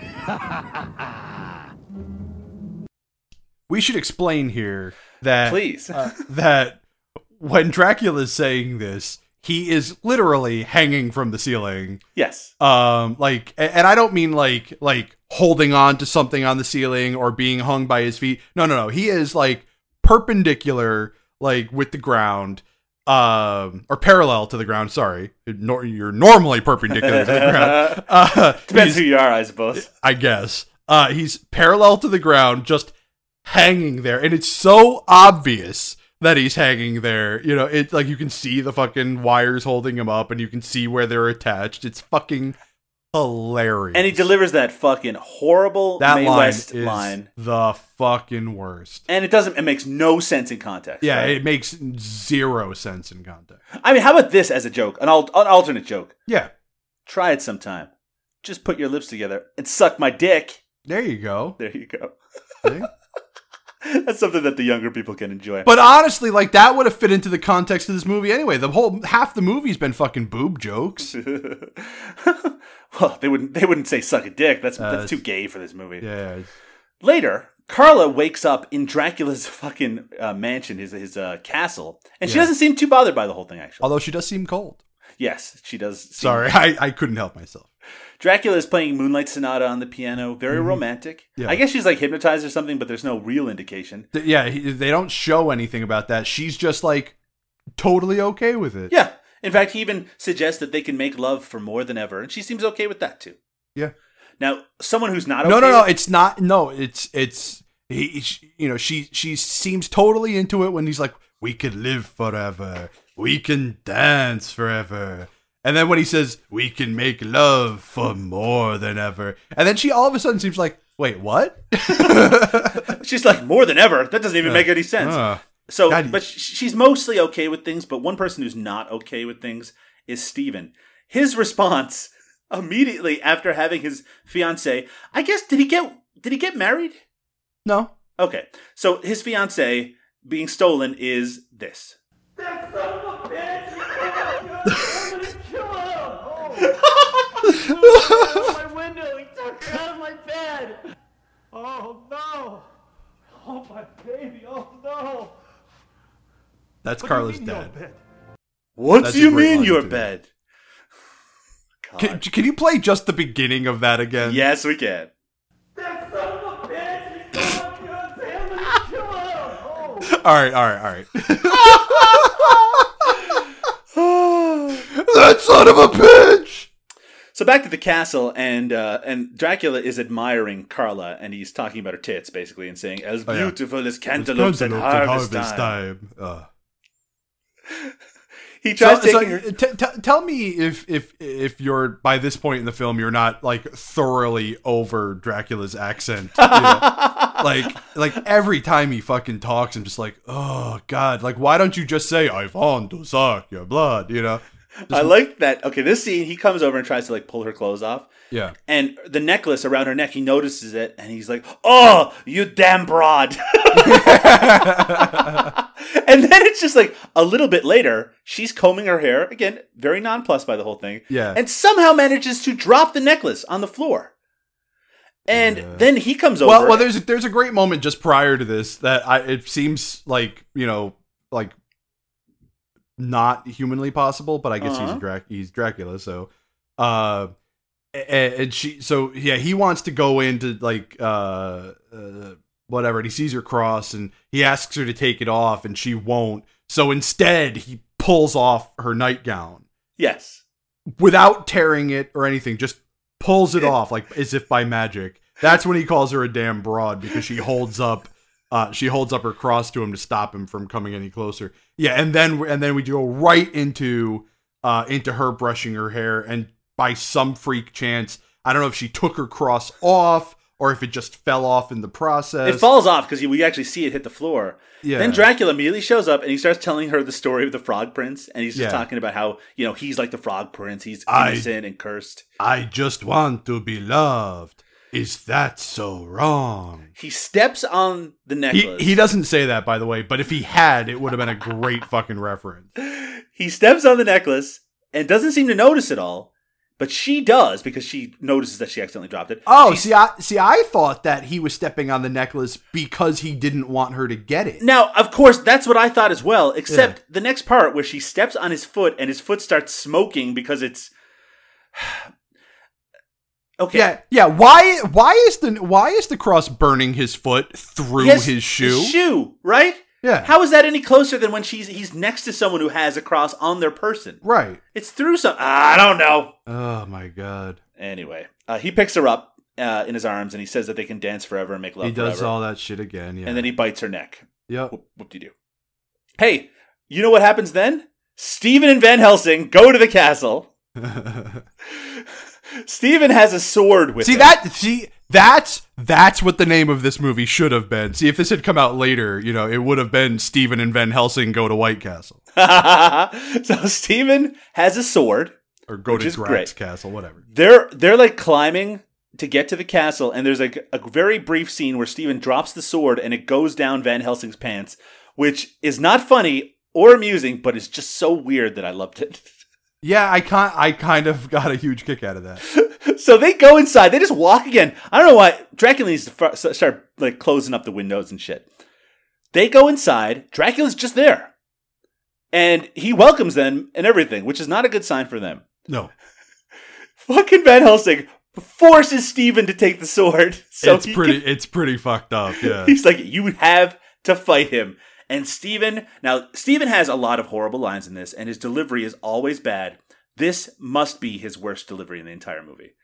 This is what he says to Dracula. And you think you can win her at the point of a sword? You can stand there like a coward and hurl fireballs at me. But if you're a gentleman, you can't refuse a challenge. You begin to amuse me. Did you not know that in my native Transylvania, I was fencing champion? Of course he was. You know, because fencing was very popular in the 1500s. But okay. So if this is supposed to be like the Vlad Tepes, like the Vlad the Impaler, why was he taking part in like a fencing league? Well, maybe it was in between the 500 years or whatever, or 300 years. Or maybe that was like a joke and like a play on the fact that like he impaled people. This is idiotic. So they have a sword fight. Mm-hmm. Honestly, the rest of the movie from this point is pretty entertaining. But no, yeah, like it's like even before this, it's still fairly entertaining. Like I would say the whole second half of this movie is fairly entertaining. If just because of how bad it is at moments. But so they have a sword fight. It's really bad. Eventually, Van Helsing manages to pin Dracula to the wall, which is very unfair, by the way. Mm-hmm. And then Stephen unsportsmanlike conduct. Stephen chops off Dracula's head, and Dracula catches it in his own hands. This is one of the most inventive ways to show a detached head I've ever seen in a film before. All right, so let me just set this up. Okay, so he cuts off the guy's head. Does he catch it, or does it fall to the floor? No, it falls into his hands because it shows him catch it. Oh, okay, good. So the way they do this, it's very simple. They simply have the actor who's playing Dracula stick his head between another man's legs, and then have that man hold onto his head, and just don't show the upper half of his like chest area. And like honestly, I mean, it's a pretty good effect. I mean, it's silly as shit, sort of Bride of Reanimator style. But it's a very inventive way to show a decapitated head without actually having to make a terrible like fucking head mask. So Carla shows up before they can finish off Dracula, and she tells Stephen to come to her, even though he also said, "You screwed up my head, you bastard." So Stephen's kind of wandering towards her, and Van Helsing's trying to get him to stop. And Dracula in the background reattaches his head to his shoulders because that's an ability that vampires have apparently. Yeah. So then it's almost like they're making this shit up as they go. So Dracula says, "Bored with these idiots," and he starts using again the most famous vampire power. He starts shooting electricity from his fingers, a la the Emperor from Star Wars. He fucking force lightnings those bitches. But I think it's Van Helsing, or is it Steve who goes, "You want to fight Dracula? You got it." Their response, as per usual, is to run and leave the castle. They leave again. Then instead of having all like getting zapped in the ass on the way out, by the way, They decide, instead of going back, we don't have a scene this time with them at the restaurant. All it does is show them a little bit later outside the castle once again. And Van Helsing has a flaming arrow. And here's the thing. One of the first things that Van Helsing tells you that can take down Dracula is fire. Right. So why didn't he do this one first? Oh! So, Stephen is on top of the castle. Uh-huh. Van Helsing has an arrow, which is wrapped in something that can be set on fire. Mm-hmm.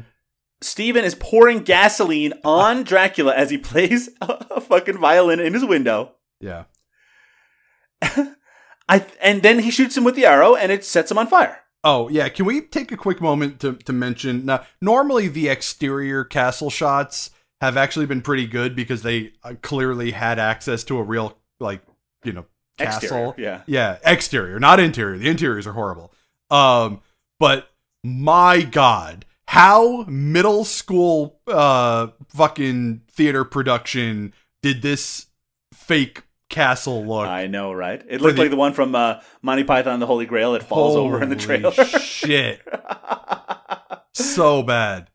When Dracula gets set on fire, I think you can barely make it out. Stephen says, "Suck on that, Dracula." At least that works. I mean, if that's what he says, who knows? Yeah, so they try to leave, but the women... So there's 3 women. There is Sonia, Carla, and Dana, right? Yeah. And D'Artagnan. Yeah, and they're all kind of teleporting all around, trying to attack Stephen, and Van Helsing as well. And Van Helsing pulls out a cross, and I think he's being attacked by... Dana. And she fades away. She kind of like just vanishes. Yeah, and like that was kind of effective. Yeah. Why didn't he do that earlier? Van Helsing hears Stephen cry out for help. All 3 of the women are crawling on top of him, and then Van Helsing scares them off with his cross. Yeah. And then Steven wakes up in a hospital bed. Yeah. What happens? I don't know. Please explain to me. We are at the ending of the movie, by the way. We're getting to the end of the movie here. Yeah. So he wakes up in a hospital bed. I was about to give this movie a 0 because my "it was all a dream" shit is an instant fucking 0 for me because I hate it. Mm-hmm. So I'm thinking to myself, oh god, was this like some kind of fucking coma dream? And like as I'm thinking that, I'm like all of these thoughts are popping into my head almost immediately. I start thinking, well, how much of what did we just see was part of this coma dream? Right, because it couldn't have been after the car accident, because he wouldn't have met Carla. Right, exactly. And because Carla's there, and she's talking about, oh, it's gonna be okay. You've been out for a few days, blah blah blah.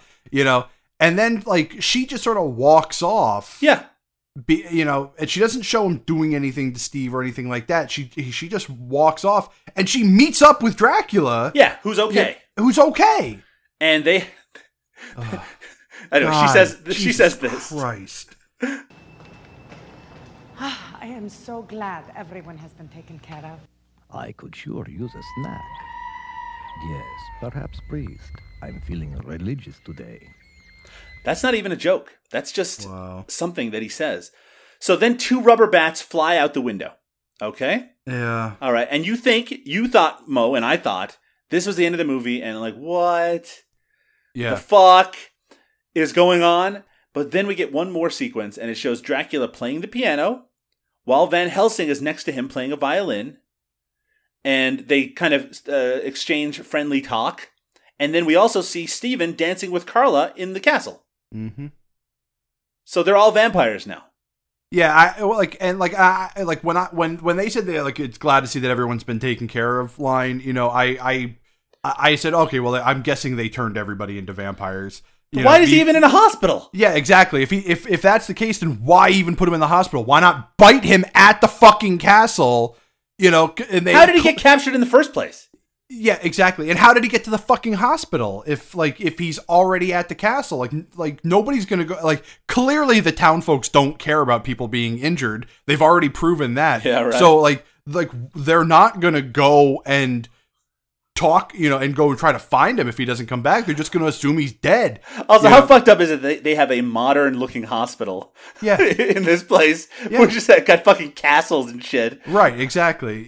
And oh, Jesus Christ, this is just painful. So I've got good news, Mo. So it's clear that the only reason why they added that in is so they could have like a false ending, and to have like this, twist reveal at the end. Yeah. It's like, fuck you. Just fucking show us in the castle with them being all vampires and shit. It makes way more fucking sense.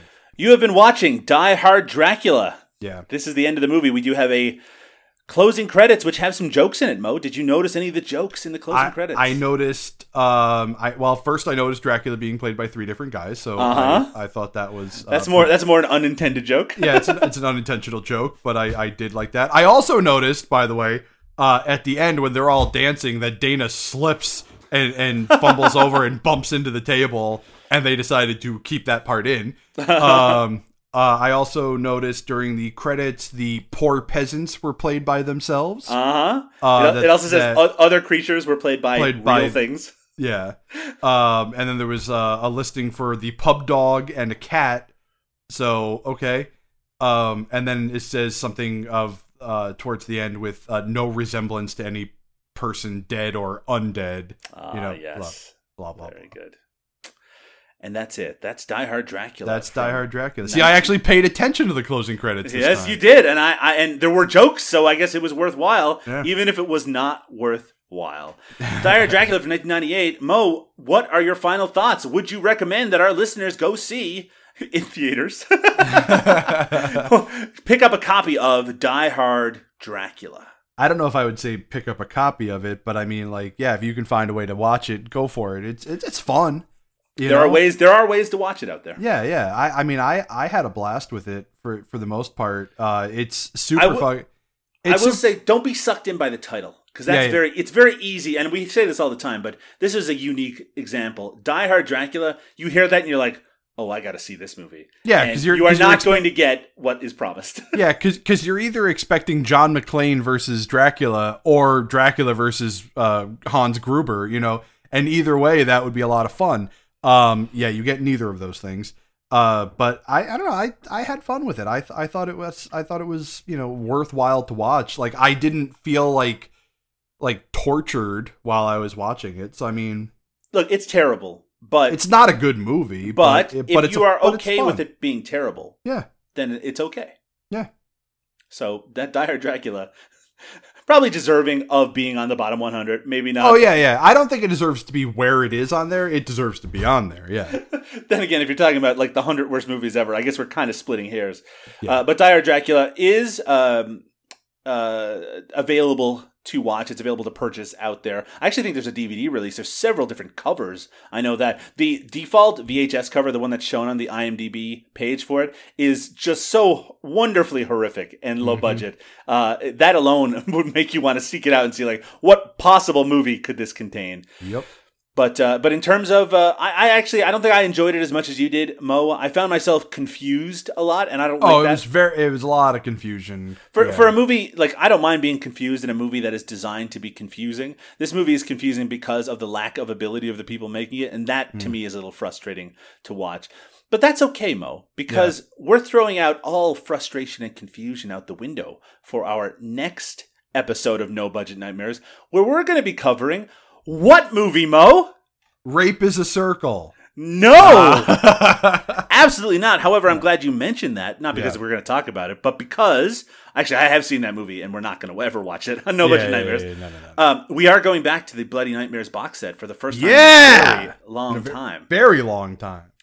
And we have decided that we are going to watch 2006's Nightmare Museum, directed by Igor Pickles. Igor Pickles. And it's notable. It is a first for No Budget Nightmares. In what way, Mo? It's an animated movie. It says on IMDb that it is an animated movie. We did a little searching around to find out a little bit more about it. Yeah, we wanted to know what they meant by animated. And everything we found made us want to watch it more and more. Yeah. I got to tell you, I mean, like, I'll probably regret it, but I am, for right now, super excited to watch We will regret it, but on the next episode of No Budget Nightmares, 2006's Nightmare Museum. Well, the last time we had a nightmare-based titled movie, it all worked out really well. I think most of our nightmare-based, titles have worked out fairly well for me, at least. I know the show is called No Budget Nightmares, so of course it's serendipitous. All of our films should be nightmare based. Mo, where can people find out more about No Budget Nightmares and yourself on the internet? Well, if they want, they can go right on to the old Facebook, facebook.com/groups/No Budget Nightmares, all one word, and join in the fun, or they can just search No Budget Nightmares. That works too. Join the group, join in the fun, join in the conversation. And you can find Mo, of course, on Twitter at DrunkOnVHS, all one word. You can find me on Twitter at Doug_Tilley. That's TILLEY. You can find No Budget Nightmares, as you mentioned, over at NoBudgetPodcast.com, but you can also find us if you search on the Google Play Podcasts. We're now on there as well. And of course, on iTunes as well. If you want to leave us a review, that would be very helpful. You can, of course, also find us on Patreon. You can find the link over on our website. Please donate and let us make more episodes of No Budget Nightmares. And if I mean, they're coming slowly but surely, but over the next few weeks and months, we're going to start putting the older episodes onto YouTube. Oh, it's a good thinking mode. Yep. Yeah. Right now, the only one that's up there is Hip Hop Locos, but over the next few days, I've got a couple of days off. I plan on tossing like 3 or 4 more up on there. So for now, Hip Hop Locos, but in the coming weeks, there'll be more up there. If you just want to have like a little hit of No Budget Nightmares and listen to, I should say, some of the classic episodes, they will be appearing over on YouTube as well. It's all coming together, folks. Mo, have you seen any interesting movies lately? I have actually seen quite a few. My current number for the year is 178 films. Jesus fucking Christ. Yeah. Well, my intention is to watch, to do a movie a day for the year, and I expect, at some point I'm going to have to take some time off from watching films because I do get burned out by them every now and again. So I like to be ahead of the game. So even if I wanted to take like a full month off, I could without even, worrying about it. But yeah, I've recently did a night of like animated fantasy films. So I watched Wizards. Oh, nice. Which is just, oh my God, I forgot how much I love that fucking movie. And then I followed it up with Fire and Ice, which I realized I should have watched first, because Wizards is way better. I watched Zootopia. That was fun. Mm-hmm. I watched Civil War. I loved it. Me too. I saw that recently as well. Yep. And then of anything else of note, I mean, I watched Why Don't You Play in Hell again, because it's quickly becoming one of my favorite fucking movies ever. Yeah, I mean, I've seen a lot of stuff this year. Mo, I should mention before we finish up here today, I'm just looking at some of the cast of Nightmare Museum, and one of them is an actress named Kat Cleavage, and her most recent acting credits. I'm just going to list a couple of them here. Let's see, Cock Smoking Grannies. Nice. I think we have that one at the shop. Wrinkled Pussy Party. Wow. Mothers teaching daughters how to suck cock too. I hate to say it, that one I know we have. Mo, like yourself, I recently saw Civil War. I enjoyed it very much. Yeah. I probably didn't love it as much as some people did, but certainly the big moments were pretty entertaining. Well, the biggest thing for me is how super excited I am for the future of the Spider-Man films now. Yes. Because the kid who they got playing Peter Parker now is just phenomenal. So I worry good. a little bit, and we're not here to talk about Civil War. I worry a little bit that his accent, like, he's fine. He was fine in the scenes in Civil War, but over the entire movie, I wonder if it's going to be more and more noticeable that he's faking that accent. Yeah, we'll see. Because he's a real Brit, you see, like me. Yeah. Hello? Hello, Gov. Yeah, let's fill the lorry with petrol. Etc. Blimey. Is there anything else that you want to plug before we finish up today, Mo? I might start doing Strange Vapes episodes again. You should. They're very popular. Yeah, I'm very surprised about that. Yeah, I recently looked at my YouTube page, and I have like 1,200 subscribers now, which is just weird. And I have like a video that's got over like 22,000 views, which I did not expect that at all. So maybe I'll start doing those again. Of course, with the new FDA regulations, vaping could be fucking gone in the next 2 years anyway. But it'll go underground. It'll be more popular than ever. It'll go underground, and it'll become dangerous. This is a bad thing for the industry. It's a really bad thing. Like, I mean, normally I'm very fine with the idea of like living the outlaw lifestyle and like doing things under the table and away from the government eye, but I think that in this particular case, a little a moderate amount of regulation is way more important than and for the health and safety of a lot of people out there who are trying to get out. Mo, I heard that those vaping machines, they explode all the time and kill people. Yeah, well, there's a very specific thing that happens. Like there's a type of tank and a type of mod that if you put them together, it's bad fucking news. And people do it all the time, even though we're constantly telling them not to. And that almost every single one, it's a tank. On what they call a hybrid mod, which has no safety barrier between the battery and the connection point. And like a lot of the times, like it doesn't take much to get them to auto fire, and that's when they explode. It's bad. Sobering words from Mo Porn to end off this episode of No Budget Nightmares. But yes, do go over. You can feel free to cut all of that shit.